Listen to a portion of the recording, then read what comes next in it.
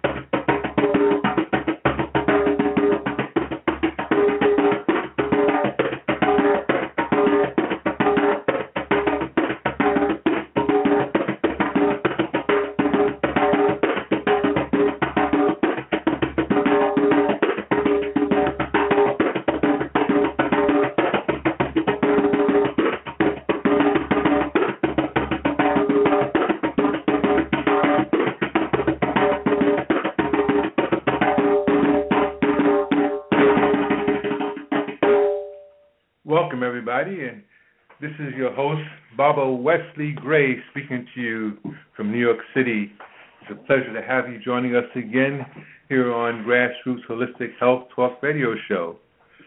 Again, I must say that I appreciate all of you tuning in, especially on a Saturday morning, because it just shows you that you're very much interested in what this show has to present to you. It's a pleasure to have you with us, and we look forward to a continuum of this show to be furthered for the rest of the year. This show this morning is special in that it's concentrating on the essence of the month of March, celebrating women's history. Specifically, with our show, we are concerned with the history of black women of African descent throughout the African diaspora. Our guest this morning will be Dr. Christopher Saltpaw.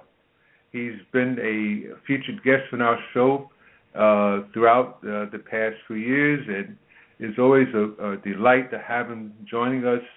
And for those of you who are not familiar with the history and the past of Dr. Saltpaw in terms of his expertise, Dr. Christopher Saltpaw received his Bachelor of Science in Material Science Engineering from Rutgers University, his Doctorate of Naturopathic Medicine from Boston University, and his Master's on Acupuncture from the New York College of Traditional Chinese Medicine. He has a lifelong dedication to healing and has worked with patients suffering from many different health conditions such as obesity, diabetes, hypertension, HIV/AIDS, and cancer. While in Seattle, prior to medical school, Dr. Saltpaw helped found a mentoring program for adolescents struggling to become conscious and positive adults. He also worked for several years in the foster care system with troubled youth and in the pharmaceutical and biotechnology industries. He has worked for 6 years as a doctor of nutrition at Invite Health, and since opening up his practice in New York City in 2005, Dr. Saltpaw has worked extensively in helping individuals manage their blood pressure and blood sugar with diet, nutrition, and exercise. Dr. Saltpaw joined a team of alternative health practitioners at the Peace Health Center in Brooklyn to help combat the growing health crises in the inner city and particularly in the African American community. He has also completed training in naturopathic cardiology. He has conducted detoxification programs, managed sliding scale acupuncture clinics, and has used acupuncture to help numerous individuals with musculoskeletal pain as a result of traumatic injury, attrition, or some inflammatory process. Dr. Saltpaw has received acupuncture oncology training from the renowned Sloan Kettering Cancer Center. And now, without further ado, I'd like to welcome Dr. Saltpaw onto our show and to continue what will promise to be an exciting show concerning black women's health. Dr. Saltpaw, are you with us? I am. Good morning, and it's a pleasure to be with you again today. And yeah, I'm looking forward to having this talk and honoring our women and talking about some of the challenges that we have ahead in terms of making sure that our women get the best health, the best Wonderful. health care. Yes, indeed. And I'd like to also emphasize that we could not complete this show without having my lovely wife, Dr. Dora Gray, joining us. I think it's completely apropos and essential that we have a woman such as my wife to share her thoughts and knowledge and wisdom regarding women's health. So, honey, it's a pleasure to have you with us. I'm glad to be here. Good morning, everyone. Good morning, Chris. Good to meet with you again. And I'm looking. Good morning, Dora. Good to to meet with you too. Yes. And before we go any further, we'd like to take a moment of silence to acknowledge and to honor our mother, Dora's mother, my mother-in-law, the esteemed Dorothea Farrell.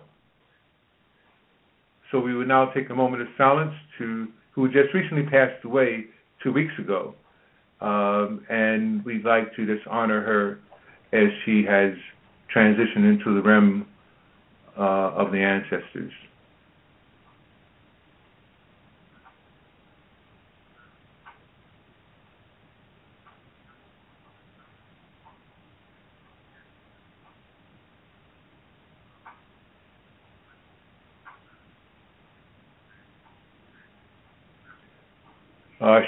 Ashe, we give thanks. My mom passed away peacefully at 93 years old, and in our tradition, we honor our elders. So we just give thanks for the life that she led and the example that she gave to me and the example that she gave to women in general. So we give thanks. Absolutely. Yes, indeed. So, Dr. Saltpaw, I'm going to open the mic up to you, and we can just progress from, proceed from the areas in which you feel to be most significant and important about women's health issues. Yeah, I think that in the African American community, I believe that there are few health concerns that are challenging our women even more so today. And there's two of them off the top of my head, or two of them that I've been kind of meditating on, I should say, when we talked about doing the show. The first of which is breast cancer. And in general, African American women and white women have breast cancer at the same rate, or get breast cancer at the same rate. But it turns out that African American women are 42% higher. They have a 42% higher rate of dying of breast cancer. And there's many reasons why that happens. So again, white and black women get breast cancer at the same rate, but black women die from breast cancer at a much higher rate. It's alarming. And that's only going higher and higher. That number keeps creeping up. And so so we need to kind of step back and look at and think about what are the conditions that create breast cancer. And I think that there's a lot we don't know. There's a genetic piece that we're beginning to understand. There may be some issues with chemical exposures that we're yet to understand. But what we do know is that some of the things and some of the variables that really are at play here are the growing health disparities in terms of how our health is determined by our socioeconomic status. Mm-hmm. So if you're poor, if you have less access to medicine, you don't necessarily get the early warning screenings. You don't necessarily get the proper follow-up. And then I think that creates a situation in breast cancer where you see this kind of disproportionate rate of dying, and and that African American women, for the most part, again, there's the socioeconomic variables and the lifestyle variables, and the variables around access that we have to talk about and deal with. Like, how can we get our women to have greater access to the health care that's going to allow our women to survive these conditions? Mm-hmm. So that would be my first point, and the first thing that I think that we kind of need to address and talk about. And there's a couple of other things that I feel like play into this. One of them is, again, and I said before, genetics. And so one of the interesting things is that we're beginning to find out about breast cancer is that there are a lot of genetic associations, and two of the strongest ones are this gene called BRCA1, and the second one is BRCA2. And so these genes are genes that, when they're working right, they're supposed to help a woman grow normal breast tissue, and they're supposed to help a woman be able to repair her breast tissue. But if they're mutated, if they're broken down, then a woman would start to develop breast tissue abnormally or have abnormal breast tissue growth and not be able to repair her breast tissue. So it turns out that they're beginning to do this research, which wasn't done before. And I think, again, and this is kind of like another issue probably we need to talk about, and, this is a big topic, is that when they're doing these studies, a lot of times the populations that they study don't reflect us. Mm-hmm. And so we never get the information that we need to kind of make informed decisions.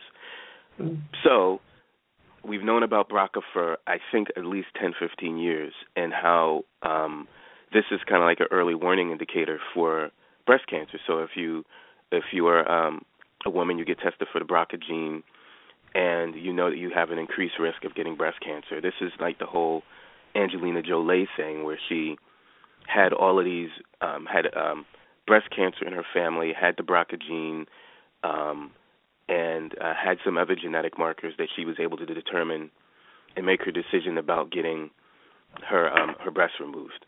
And so that type of information, I think for the most part, is more available for people who are, and women who are white, who are socioeconomically empowered and strong.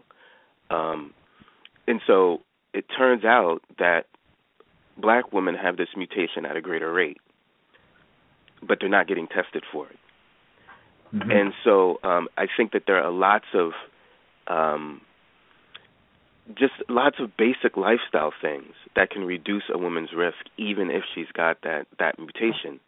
One of them is looking at your weight. And if a person is obese, especially if it's a younger woman, losing weight really, really reduces the risk of getting breast cancer. Mm-hmm. So that's one thing. Diet, and just eating a plant-based diet, I think decreases the risk of breast cancer by like 50%, especially in women who have this BRCA gene mutation. And there's some other nutrients and things like that I feel like really help reduce risk, which we can talk about. But I think that I want to stop talking and just get some feedback, or maybe get some questions from callers about breast cancer, and like how we can create a way to get women better access to this type of testing in our community. So that's great, Chris. This information is invaluable. Right now, we don't have any callers that are raising their hands to speak. So I would like to just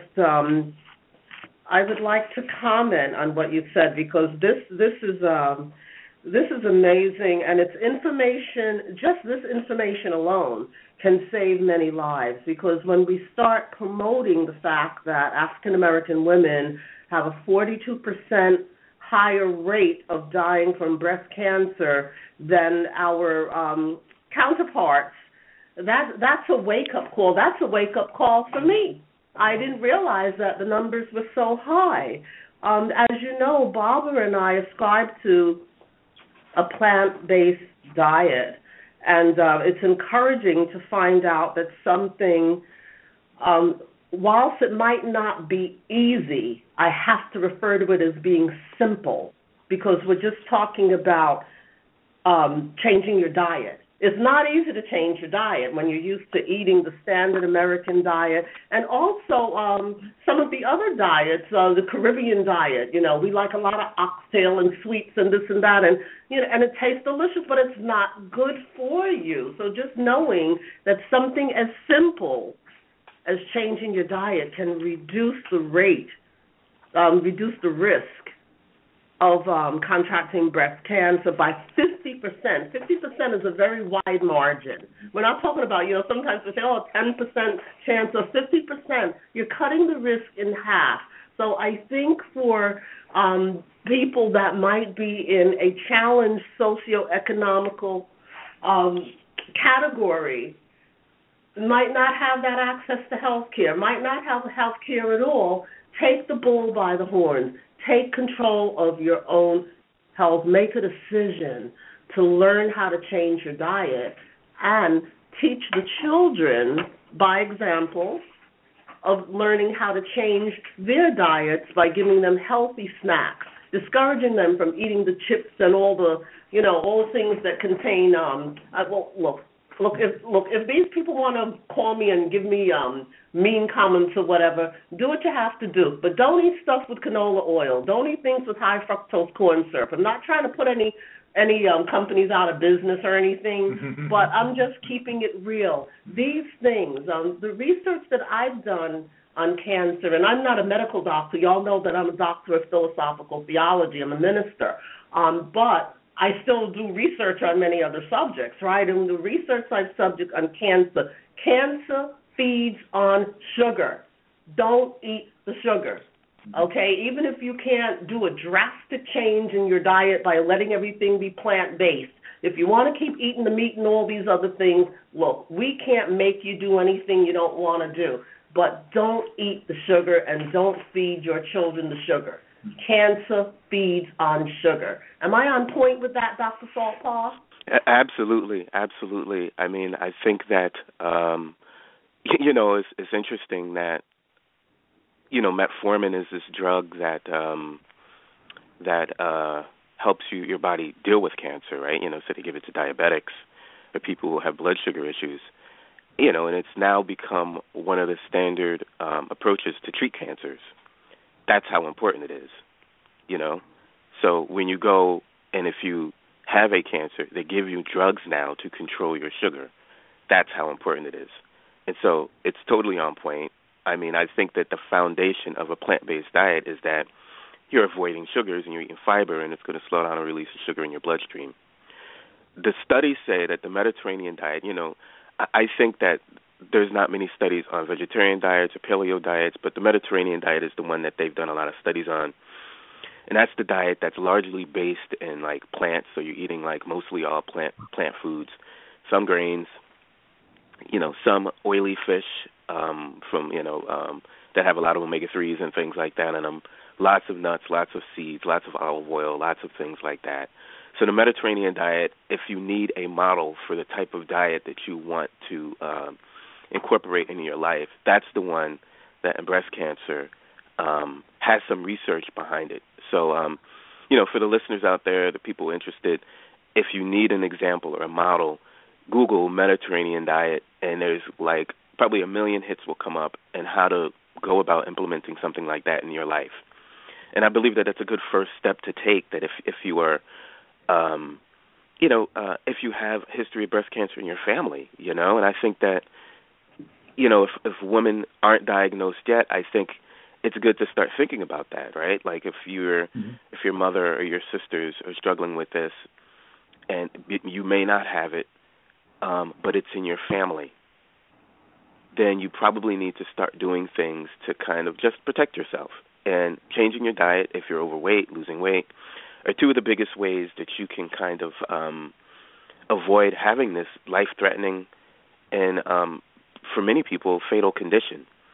Some of the other things that I think that we need to mention, one of them is alcohol consumption, which increases your rate of having breast cancer by 50 to 100%. That's like a large margin, but I think that it's dose dependent. So if you're drinking more, if you drink like a lot of alcohol, and you have breast cancer in your family, it increases your risk, like doubles your risk, or increases it by like 100%.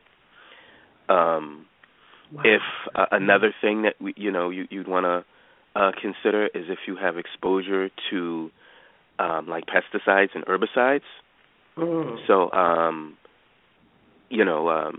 things that are on your plant food that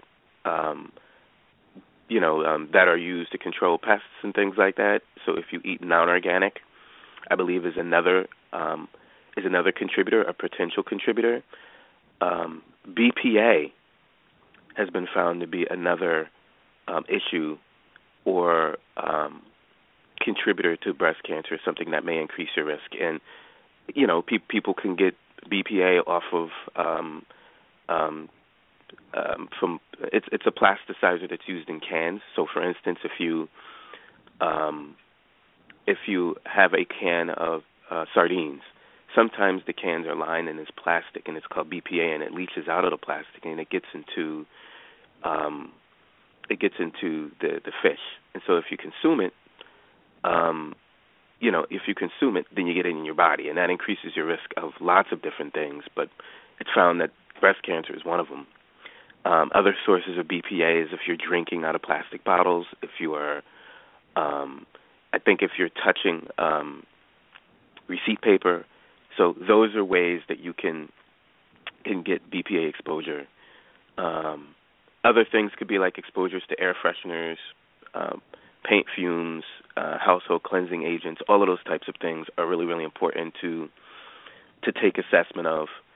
And also, just getting back to the basics, like exercise and diet and alcohol, reducing alcohol consumption if you're drinking alcohol, cuts your risk in more than half. And so, again, if you're seeing these things, and losing weight. So, again, if you're seeing these things in your family, these are areas that you really need to focus on and clean up around. Chris, could you speak for a minute about the mammograms, the dreaded mammograms? Yeah, I can. That is a really, really great question. So mammograms are a screening tool that has been used to screen for breast cancer. And it's an imaging technique that radiates an area, the breasts. The issue is that there's a debate with whether or not the use of this radiation makes your cancer worse. So here's the issue, that mammograms aren't that sensitive. And so if a woman has a kind of like hidden breast cancer, sometimes a mammogram isn't really good enough to detect it. So if it's like this small kind of like almost undetectable cancer and you are irradiating it and not finding it and you continue to irradiate it, but what you're effectively doing potentially is making it grow. Like the chances of this of happening are supposedly really low. But that gene that I talked about earlier, BRCA1 and BRCA2, it's supposedly higher. So if you're irradiating someone who's BRCA1 and BRCA2 positive, the chances of causing a tumor to grow or cancer to grow through a mammogram are higher. And so, but it's still a small percentage. So that's a debate about mammograms, and that it's not really a very good detection technique to begin with. And you also have this kind of whole thing where you are adding radiation to it, and you run your risk of increasing your risk of growing your cancer. I believe that mammograms only detect 50% of tumors that are there, or something like that. So it's not a very good imaging technique to begin with, right? So that compounded with the fact that the ones that you're not picking up, you may be making them grow bigger. Why do it?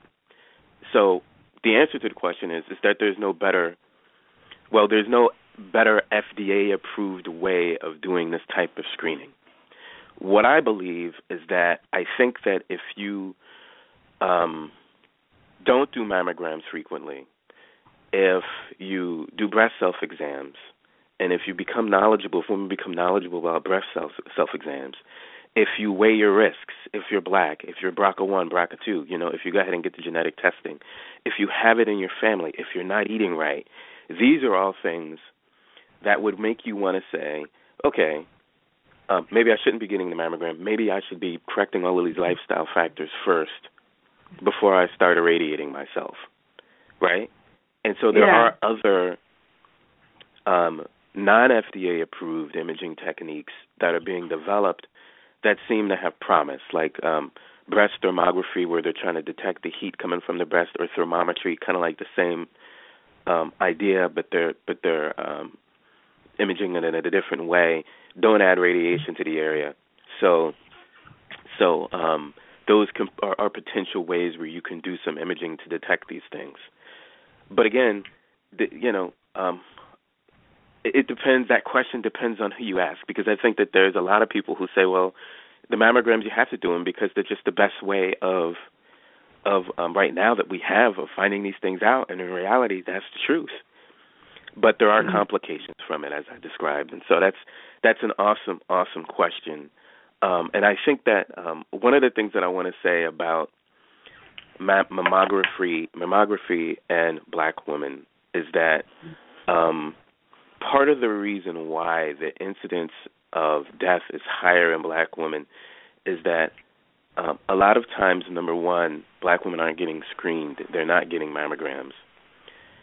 And number two, if there's an abnormality found. And so I think that right now, the rate of screening is the same as between black women and white women.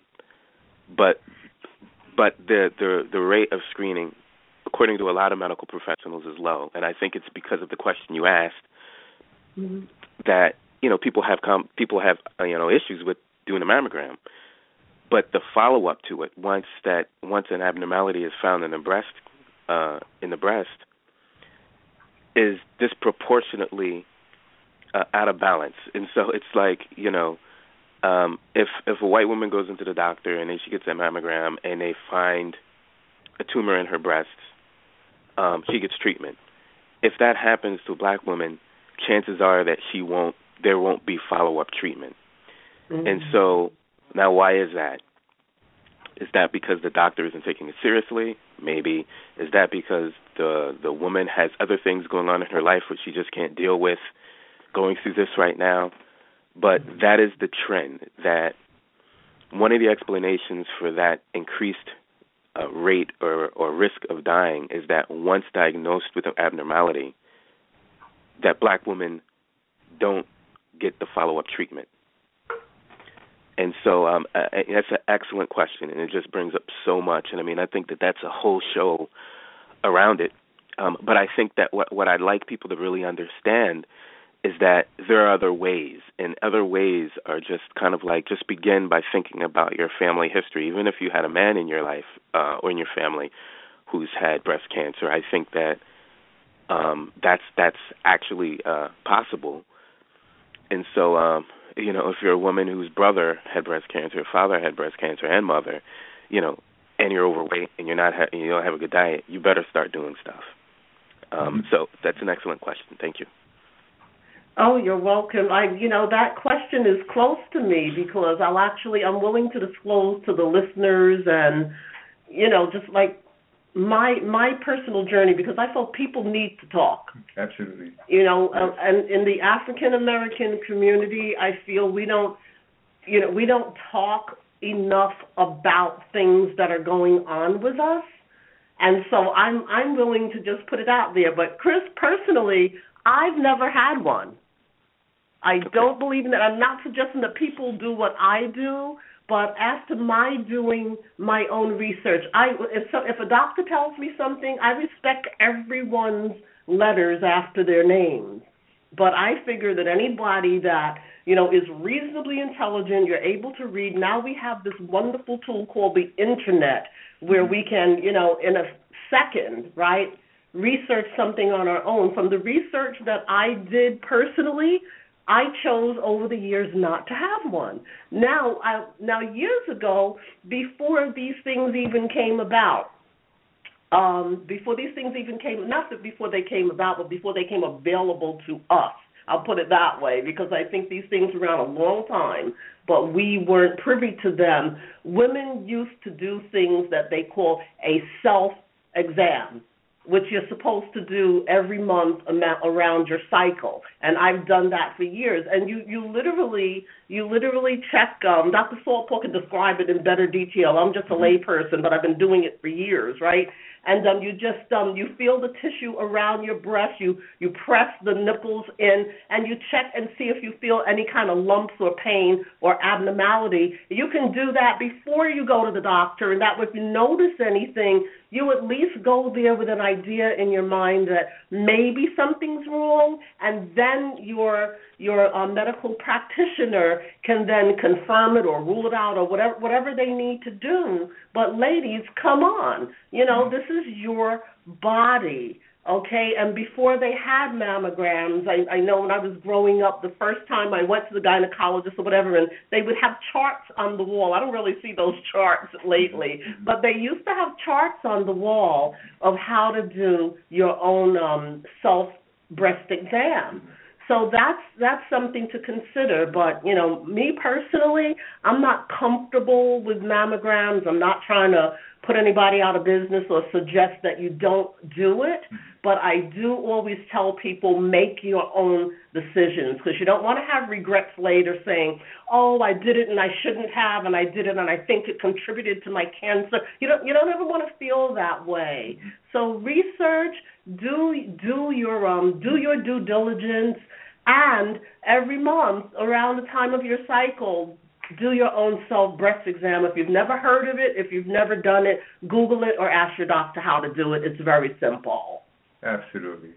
Wow. Yeah, absolutely. I just want to follow up before it just there's like risk calculators, right? And so what that means is that there are ways that you can measure your risk that will give you a good indication about your chances of getting breast cancer. And so there are things that the calculators that you can plug into that are like, whether or not it's in your family, what your diet is like, if you've got diabetes, if you've got any other conditions, what's your weight, what's your height, so what's your BMI, body mass index, and so all of these factors go into that decision.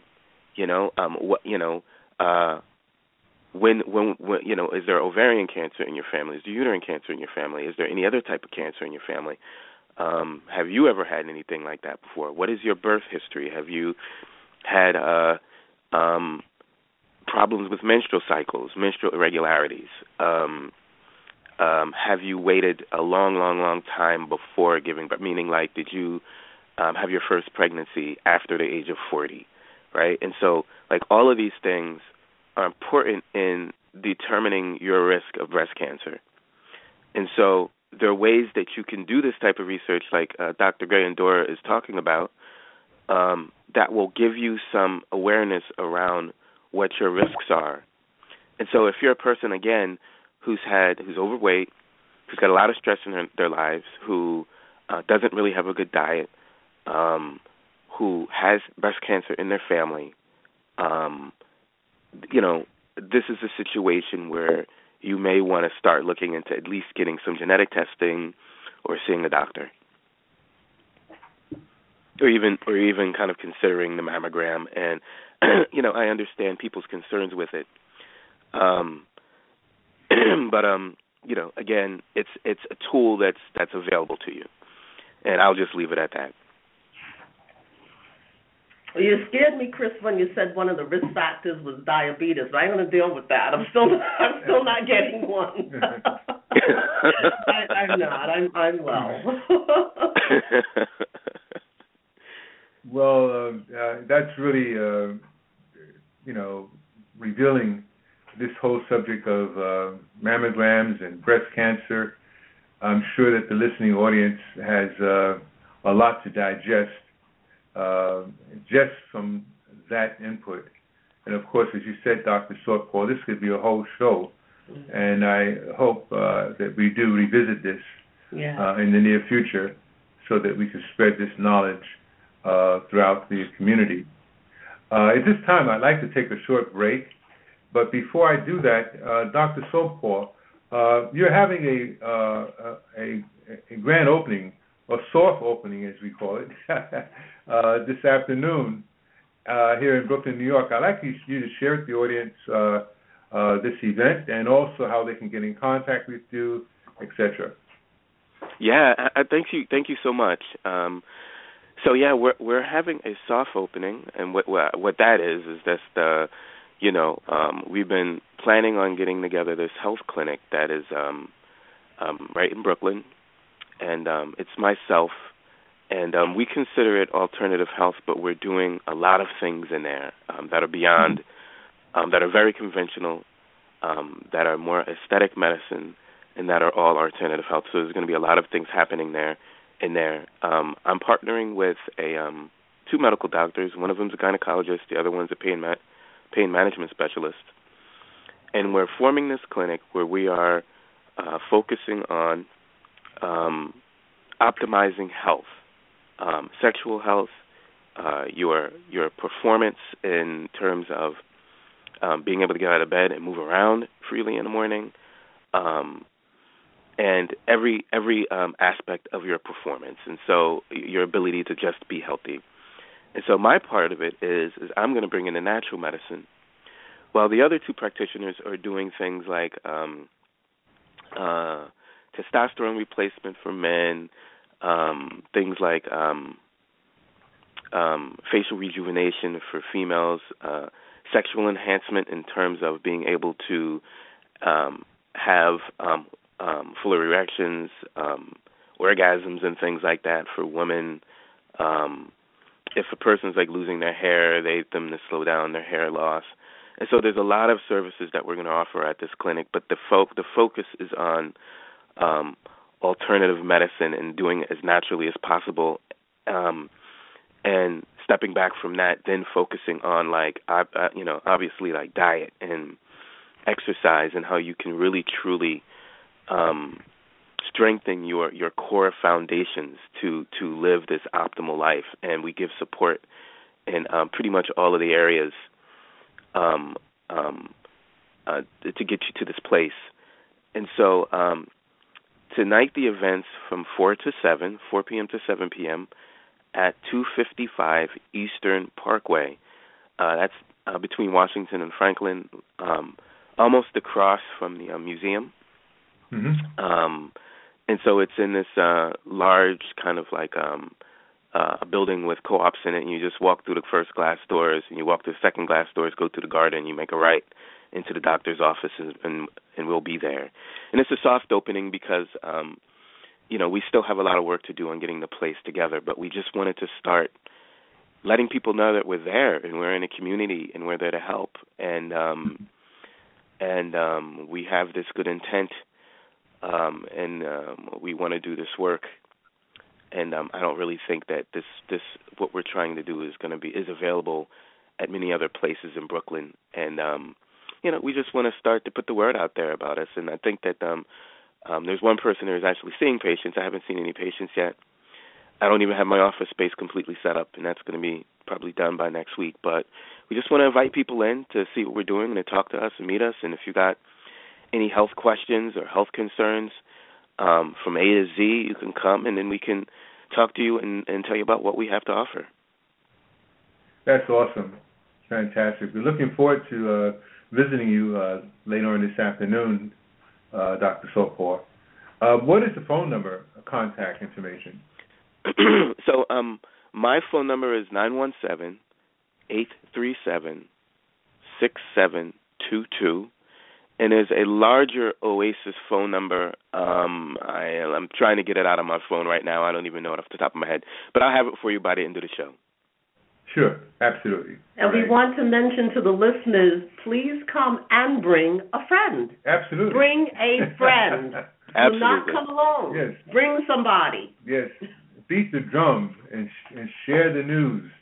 Because we know we'll be sharing the news. So bring a friend. Mm-hmm.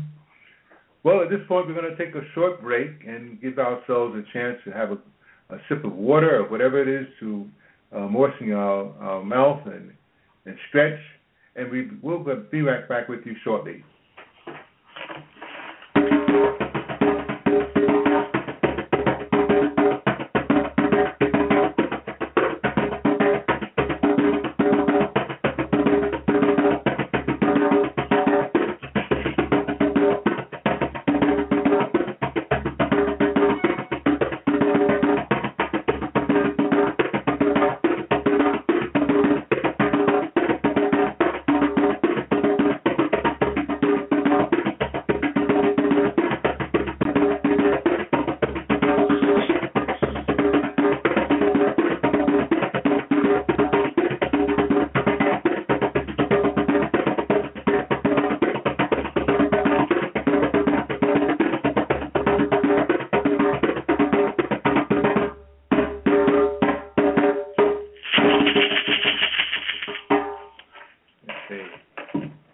Yes, indeed.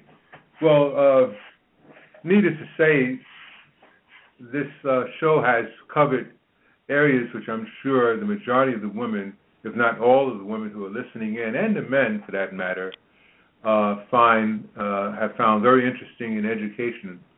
I look forward to more conversation about this, and I know that Dr. Saltpaw, we had talked about HIV and black women, and perhaps that's something that we can touch upon later on. And my wife, Dora, you'd like to share something with us? Well, I actually have a question before we move on to HIV. I just Sure. wanted to stay on cancer for a moment because there's also controversy. I would just like Chris to expound a little on the controversy regarding treatment with radiation versus non-treatment, because from research that I've done, I'm seeing that if you do not submit to chemo, it doesn't really threaten your mortality. And I'm seeing that a lot, that, they're saying that, studies have shown that if there's a 5-year life expectancy, let's just say there's a 5-year life expectancy, chemo isn't going to extend that. Mm-hmm. So, and what's the point of the chemo? Is that just to help with the symptoms? Because if it's not going to increase the mortality rate, then why go through that? Right. I mean, I think that's an excellent question. Again, this is so tough because I feel like there's a lot of factors that depend on that have to come into play, and I'll just name a few. Like the aggressiveness of the cancer is one of them. So sometimes people have like these what's called like a triple negative type of breast cancer, where you're estrogen receptor negative, progesterone receptor negative, HER2 negative, and these are really aggressive forms of cancer. That sometimes treatment doesn't really work on. And so, like, if you're one of those people, then, you got this aggressive form, and probably, you're going to be more in a category where you're facing, where you're staring death in the face, right? And so,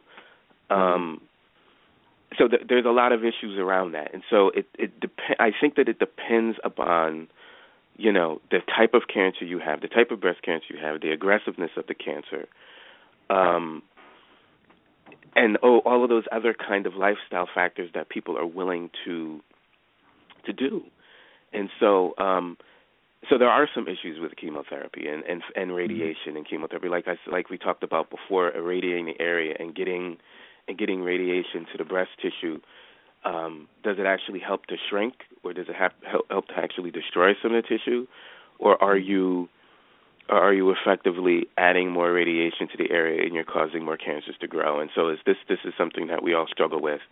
Chemotherapy are toxins, right? And so the idea is that you poison those areas that are growing, and so is by poisoning these areas, is it is it going to help, or is it going to actually eventually hurt in the end?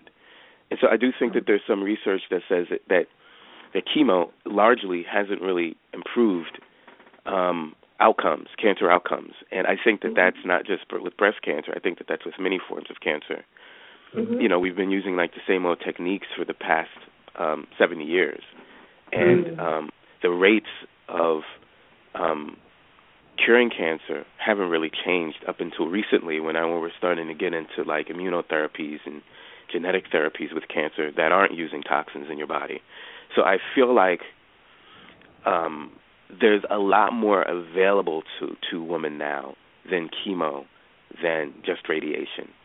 So I would encourage a person who's got this type of diagnosis that if you're just offered chemo and radiation, then you need to seek second options, because I do think that your point is valid, Dora, that, it's hell going through that type of treatment. It's like literally hell. I mean, I'm dealing with, I've got a few patients that I'm seeing now who have breast cancer, and I see what they go through, and I'm like, after they get their chemo or their meds, they're like out. They need to take a bunch of other medications just to keep themselves out of pain, and so it's not an easy road to recovery. And some people have success with it, and some people just keep having to be in this kind of cycle where they need to take the medication. They need to take these chemotherapeutic drugs or for cycle after cycle after cycle, and so after you do the cycle, you get really, really sick. And so, again, I think that question, what really is behind that is the form of cancer and the aggressiveness of the cancer. And so if you got one of the more aggressive types, it's going to be hard to treat you anyway. That's why I think it's really promising what we're seeing now in oncology with some of the other therapies that are coming out. Again, some of the other gene therapies and immuno-oncology therapies where they're targeting the cancer cells and they're finding out information, your genetic information that connects you with drugs that will more effectively treat you. And so those are increasing the rates of cure, if you can even call it that, because we talked about yesterday, Dora, like what you define as cure may be different than me. I feel like, if you got breast cancer and you go and you do some chemotherapeutic drug and now you don't have it anymore, and they say, well, because you don't have it anymore, you probably won't get it for another 5 years. To me, I don't necessarily know that I would define it as cure. I would probably say that what I would deem as cure is you're optimally healthy, and so your body is now not going to produce a situation, or you're doing everything you can to not produce a situation where you'll get cancer again. And so to your power, right, to the best of your ability. And so I think that's even a problematic term, talking about like how you've cured something just because the cancer is no longer detectable in your body. Okay, it's not there anymore, but why did it get there in the first place? And so again, thank you for the question. Oh, sure. What about the premise, doctor, that we all have cancer all during our life? However, with having a healthy immunizational system, that the cancer cells, I read some time ago how there are certain cells in the body that act as soldiers, and they are alerted when there's a cancer in the body that's about to go away, and then they are sent to that area and they attack the cancer and get rid of it. Could you elaborate about this? Yeah, I mean, that's what's supposed to happen, right? And so we're all, like, making mistakes in our body all of the time, but your immune system's supposed to clean it up. Those mistakes, when your immune system doesn't clean them up, sometimes they turn into cancer. Sometimes, but not all of the time, right? And so sometimes tumors just grow, but they're benign, and sometimes other things happen, but sometimes they turn into cancer, and they just keep going on and on and on and on, and your immune system in the very beginning is supposed to take care of that. And why doesn't that happen? And so why doesn't that happen is kind of like the $1 million question that no one really has the answer to.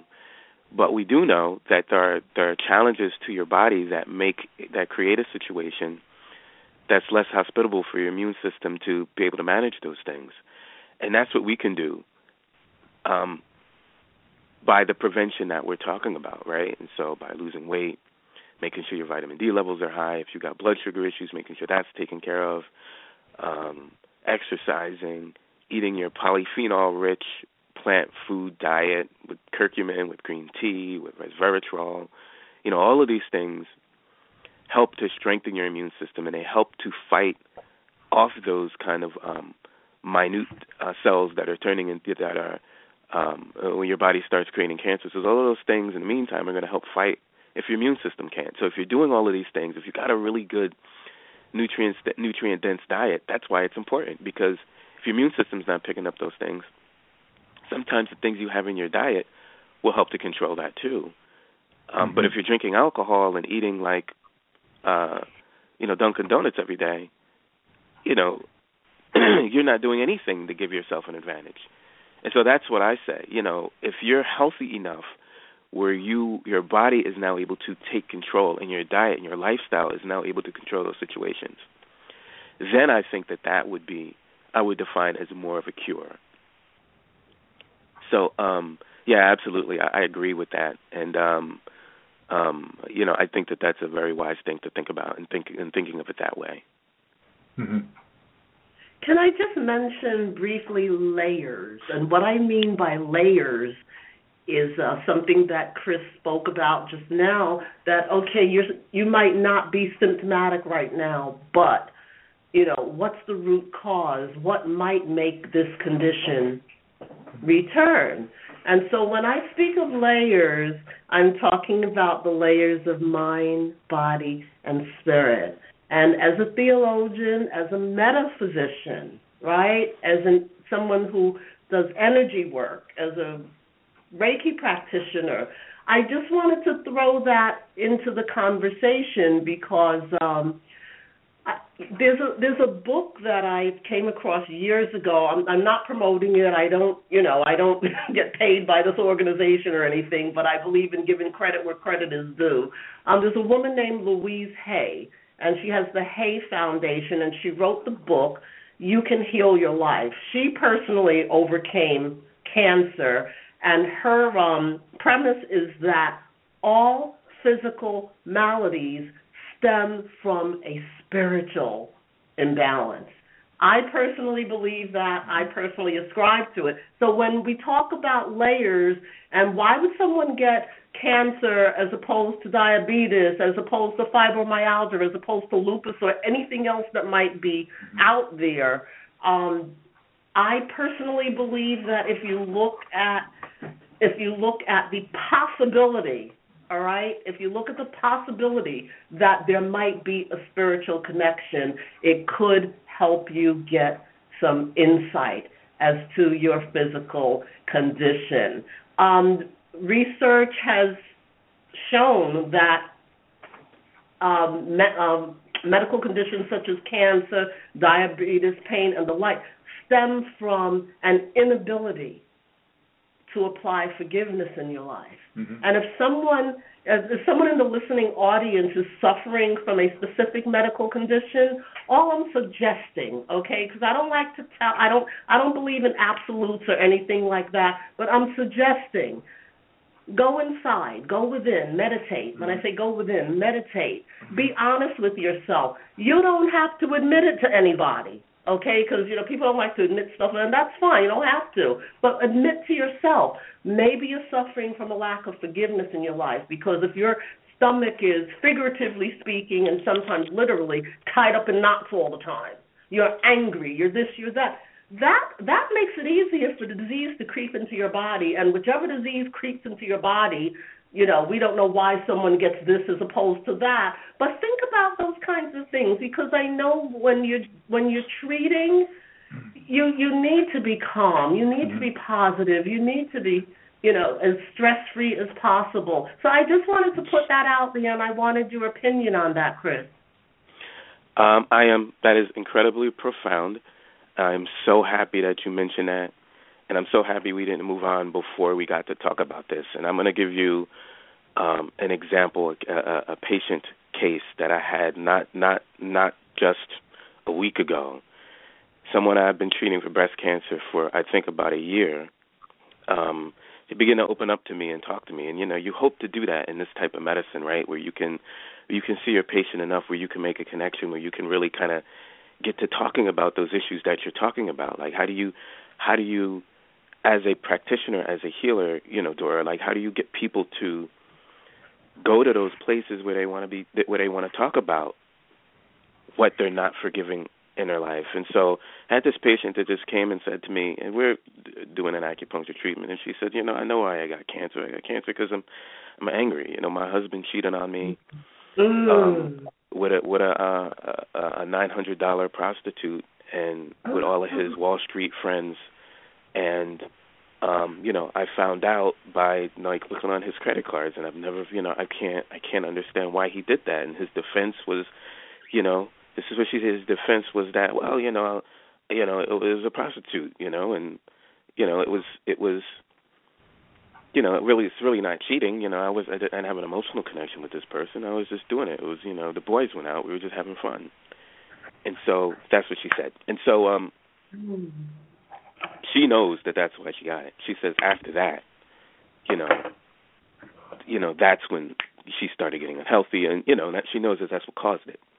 She's made that connection, and I feel like people really understand that. People really get that, And if you let them, and if you kind of could create some dialogue around that, or try to do some healing around that, those areas, I feel like when you talk about getting, to the core of it, like, have you, is it cured if a person still hasn't forgiven?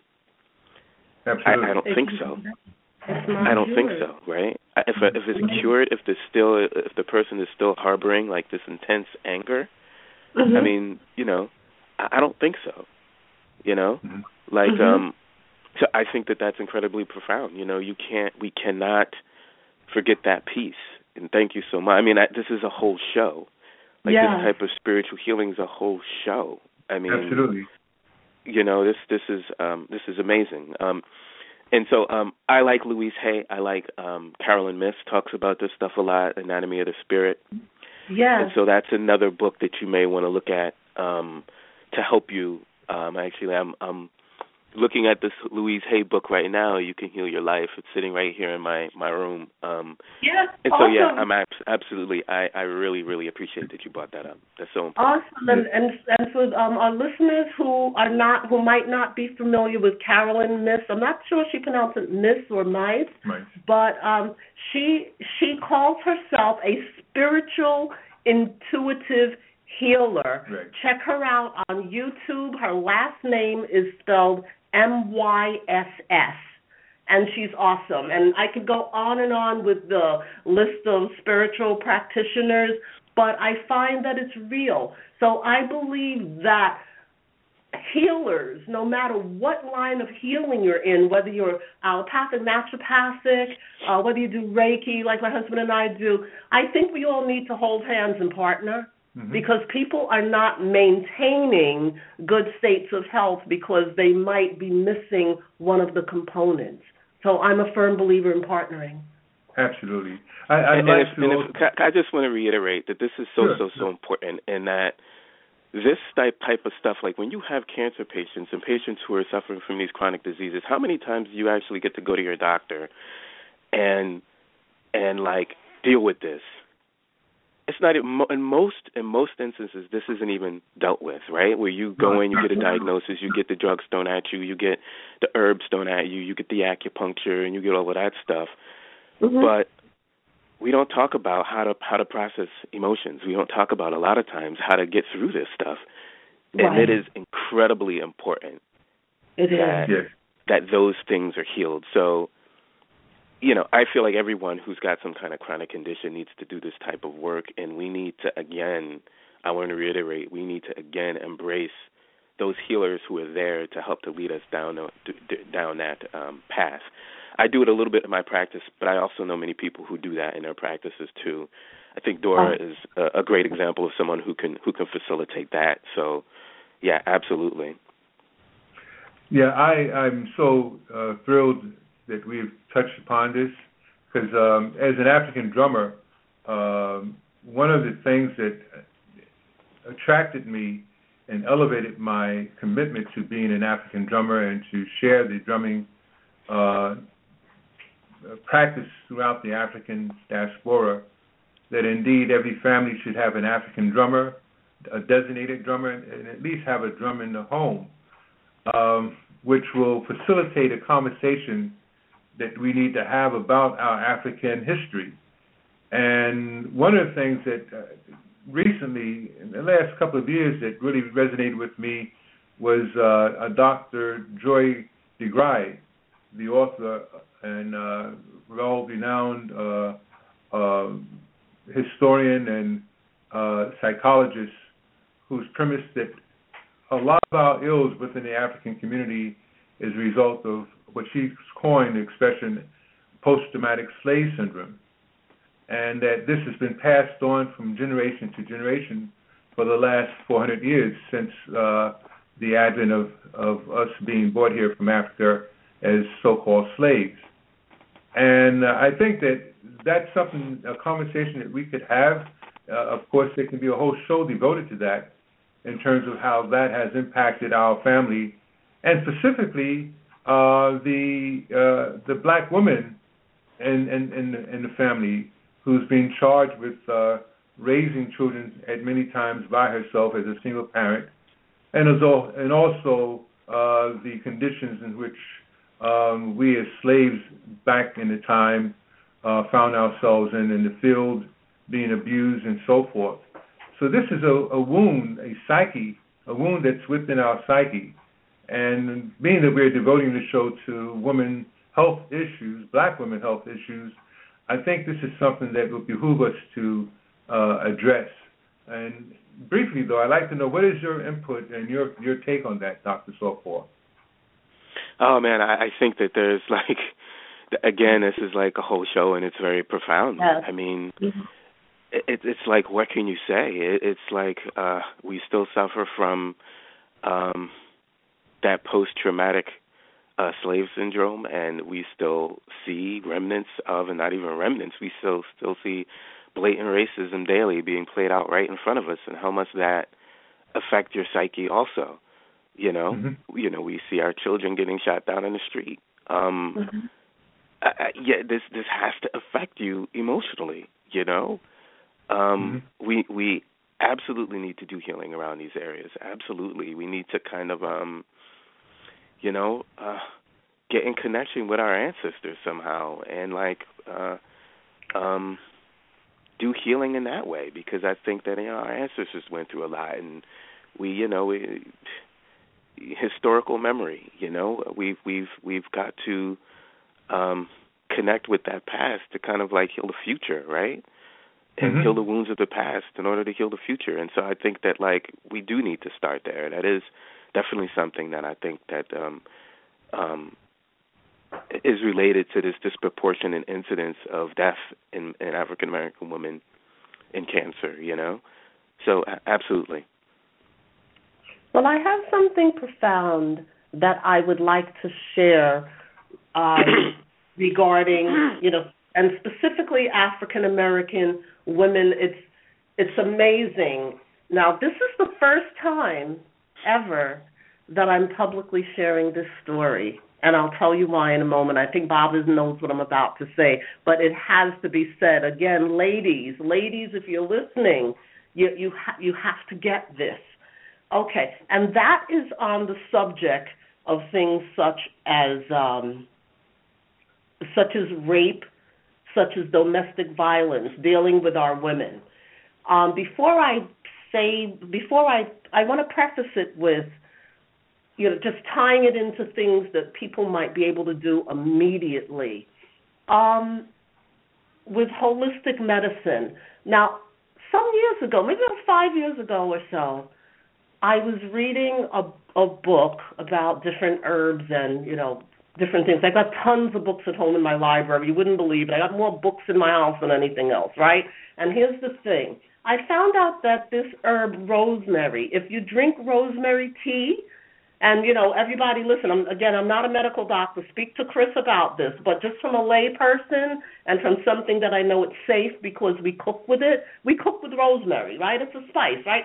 And but if you make it into a tea, it can calm you down. I personally experienced that, okay, from just something that had happened to me at work. I do field work, and something that occurred while I was on the outside, and I came home, and I was like, I had a splitting headache, I was traumatized, and I'm like, okay, and I was reading drink rosemary tea, and it really works. Now, getting back to the thing as far as rape and domestic violence, things like that, first time I'm sharing this story, I'm willing to share it because my goal is to help people. So please don't call me with, I'm so sorry that happened, and I don't want all of that. Don't do that. I'm healed. I've done my work, okay? But for those of you who might have ever been raped, and I find out there's a lot of you, I was raped when I was 15 years old, okay, by not a total stranger, but a stranger in the sense that it was someone who was an adult, twice my age, who worked at a summer job. I was in high school, and I was working at a summer job. And the guy very, very cleverly tricked me into going into a building. He said that it was a party for one of the people that worked at the office. And when I got there, bad scene. Nobody was there. And long and short of it is he beat the daylights out of me, okay? And tying this to what goes on, we're talking about post-traumatic slavery, but things happen in our own lives right now in contemporary time that we need to heal from. Now, the reason I'm telling you this story, ladies, is because I personally know that many of you have been raped. And this is the way that I know that. When I finally got the guts to confide in one of my girlfriends, because, again, I've never talked about this publicly before. This is the first time, and I'll tell you why in a moment, okay? Because people need to know these things so we can understand what people are carrying in their hearts and why, right? When I first told my girlfriend about it, my best friend, we were in our 30s. So that was over 15 years later that I had the ability to really talk about it. And do you know what my girlfriend said to me? She said, I'm so sorry you told me that. When we were in high school, I was raped too. When I was coming home from school, a man grabbed me and dragged me into an abandoned building and raped me. Then I have another girlfriend, because I have a few best friends. I've kept my friends all my life. I don't know how we managed to do that, but I still have my same friends from high school, right? Plus the new friends I've met along the way. And it's like woman after woman is saying, that happened to you? Oh, my God, that happened to me too. Ladies, we need to talk. Right. Now, let me tell you something. This is the first time I'm saying it publicly.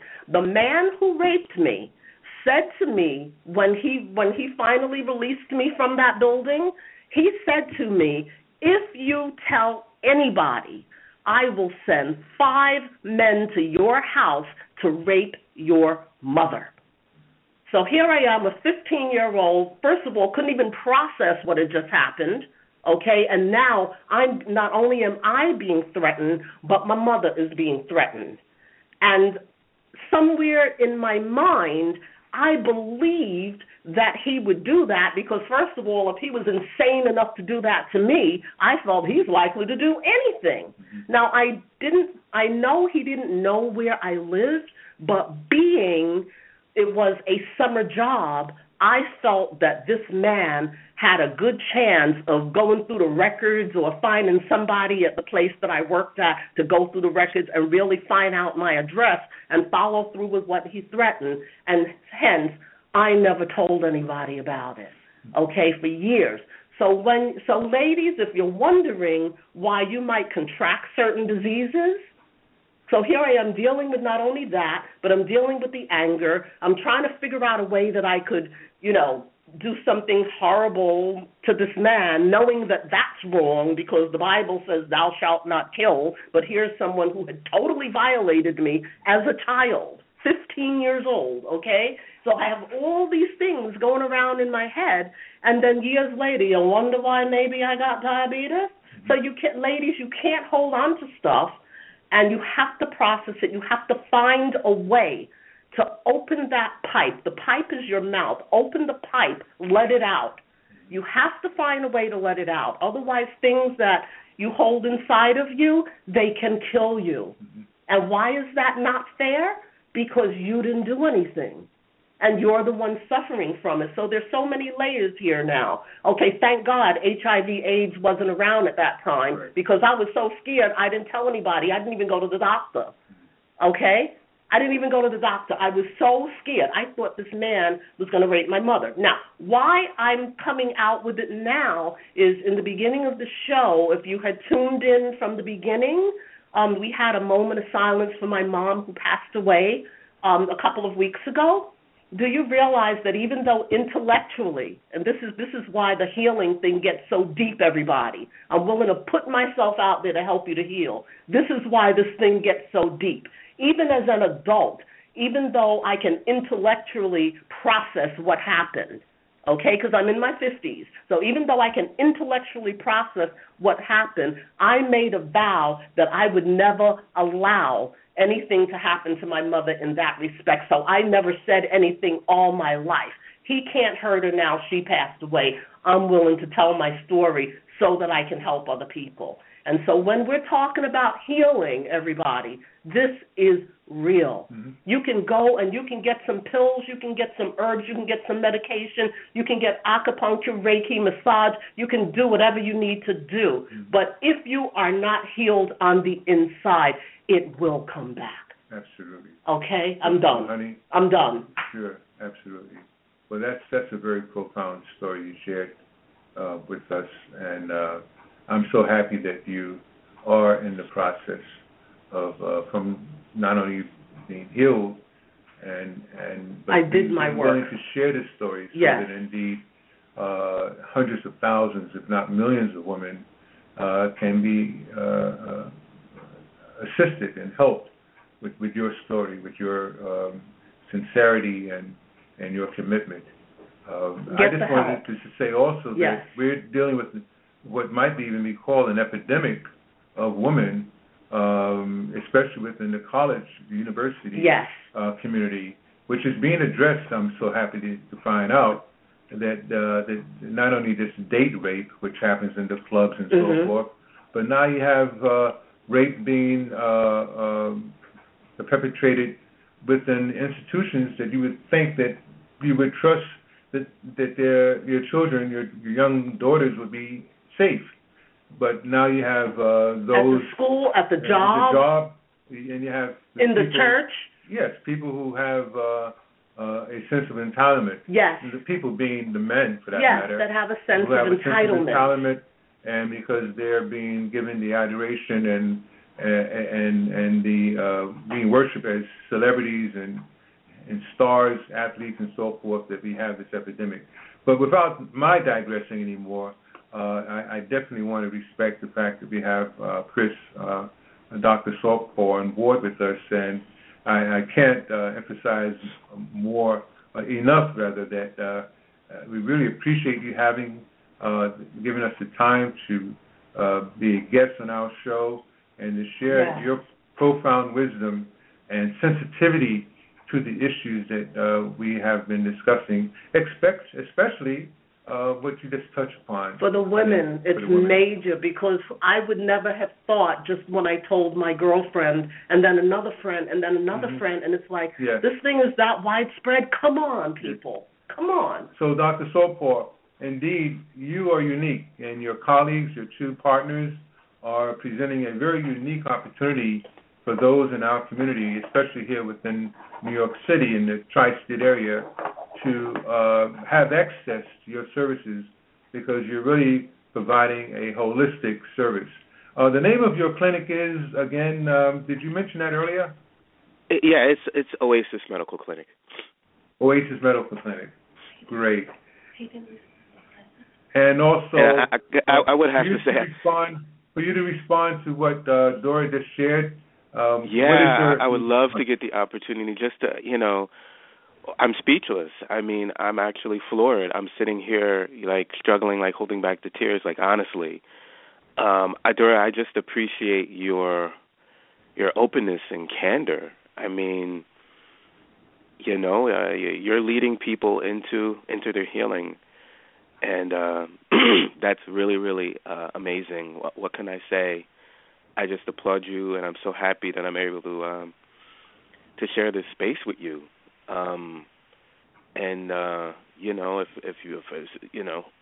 Wow, I'm just amazed and shocked. But maybe that's the level of candor that we need to take in order to get the healing that we need, and to get the people who need the healing to heal, to get them, to have this example for them, to show them how to do this, to speak, to have this voice, and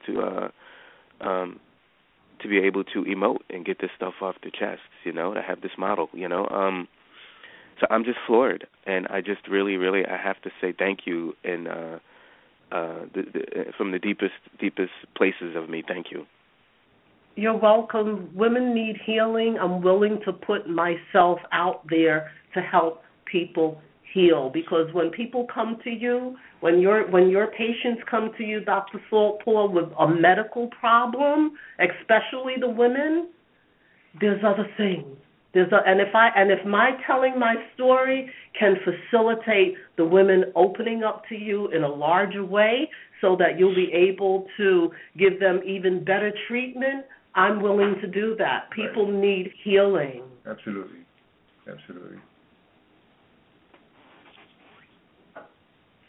Okay, so on that note, we're going to have future shows.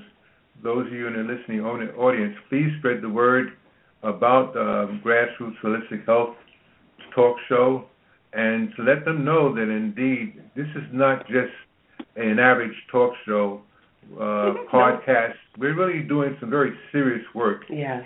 And we're having very serious people such as Dr. Saltpaw coming on board as guests. Yes. And we're looking forward to hopefully having even his colleagues, his partners on board with us to share their wisdom and the breadth of their services. And Baba, thank you for being willing to host this show. I have to put that in there because, there's other things you could be doing on your Saturday morning. Absolutely. So I'm grateful. I thank you. I'm grateful to be your wife, and I'm grateful that you're willing to do this show to help our community heal. Well, thank you, and it's really my pleasure. I think I'm really obligated to do this. I would be remiss if I didn't commit myself to doing whatever I can as an elder and as a responsible man of African descent who has a little bit of knowledge.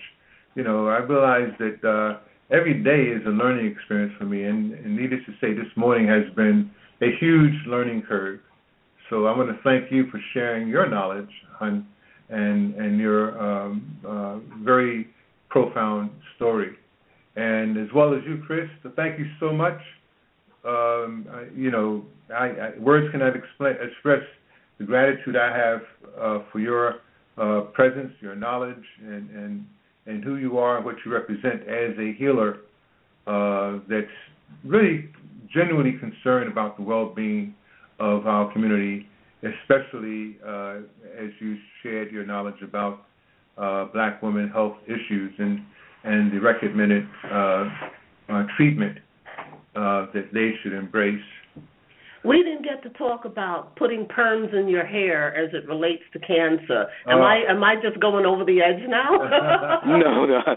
I think that yeah. I mean, I feel like there's lots of things that we can go on and on about. Right. I'm willing to do another show. I mean, this is a hot topic, and we didn't even get to HIV. So no, right. So it's a whole month, and so I definitely would love to. I think we should do this again before the end of March. In honor of our women. Absolutely. All right. So let's communicate on that and set a date. perhaps within the next 2 weeks, like I said, before the end of March, and then we can address those issues pertaining to HIV and other health issues such as the processing of hair, etc. Very profound. One more question, one statement. This is actually not a question, it's just a comment. So I just wanted to thank Dr. Saltpaw for being a guest at my place of business this week. Yes. And so that I don't create a conflict of interest, I'm intentionally not saying on the show where I work, but I do want to just put it out there that the participants are asking for you to come back. They said you must come back, and we're going to make it happen.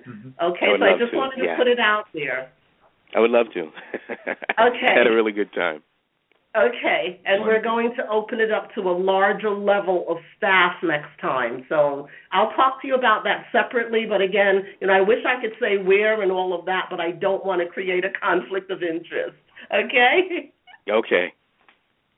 So once again, before we end the show, could you please share with the listening audience your contact information, Doctor?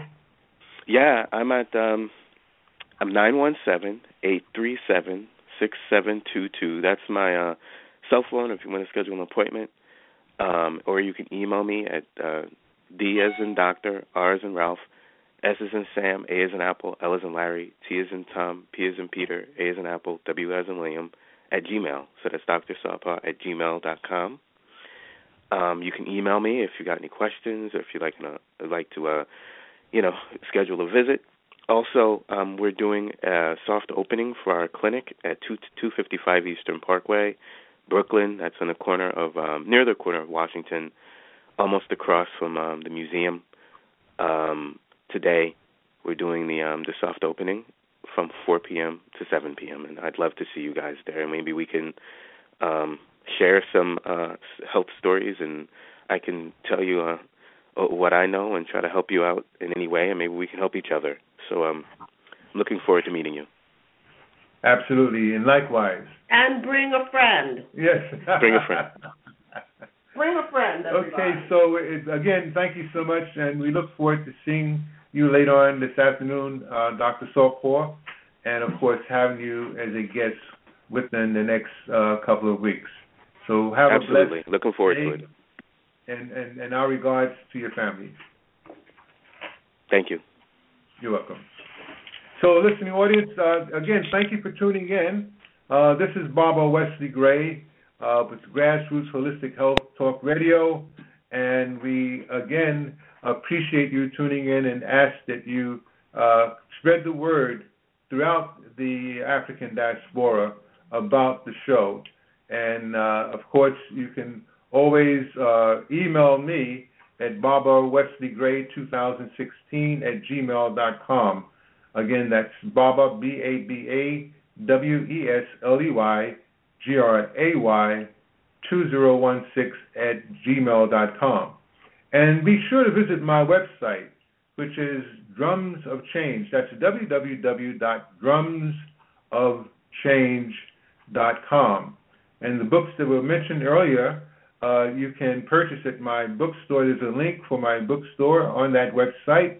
And as well, you can purchase a drum for your family and children at the drum store. Again, drumsofchange.com. Honey, I want to thank you for joining us this morning, rather. You're welcome. And a very profound show, and it's always an exciting experience when you're on board with us. Thank you. And you're welcome.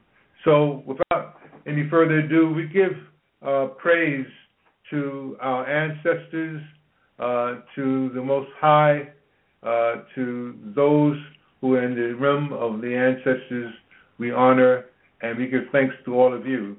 So have a continued blessed day. Peace and love.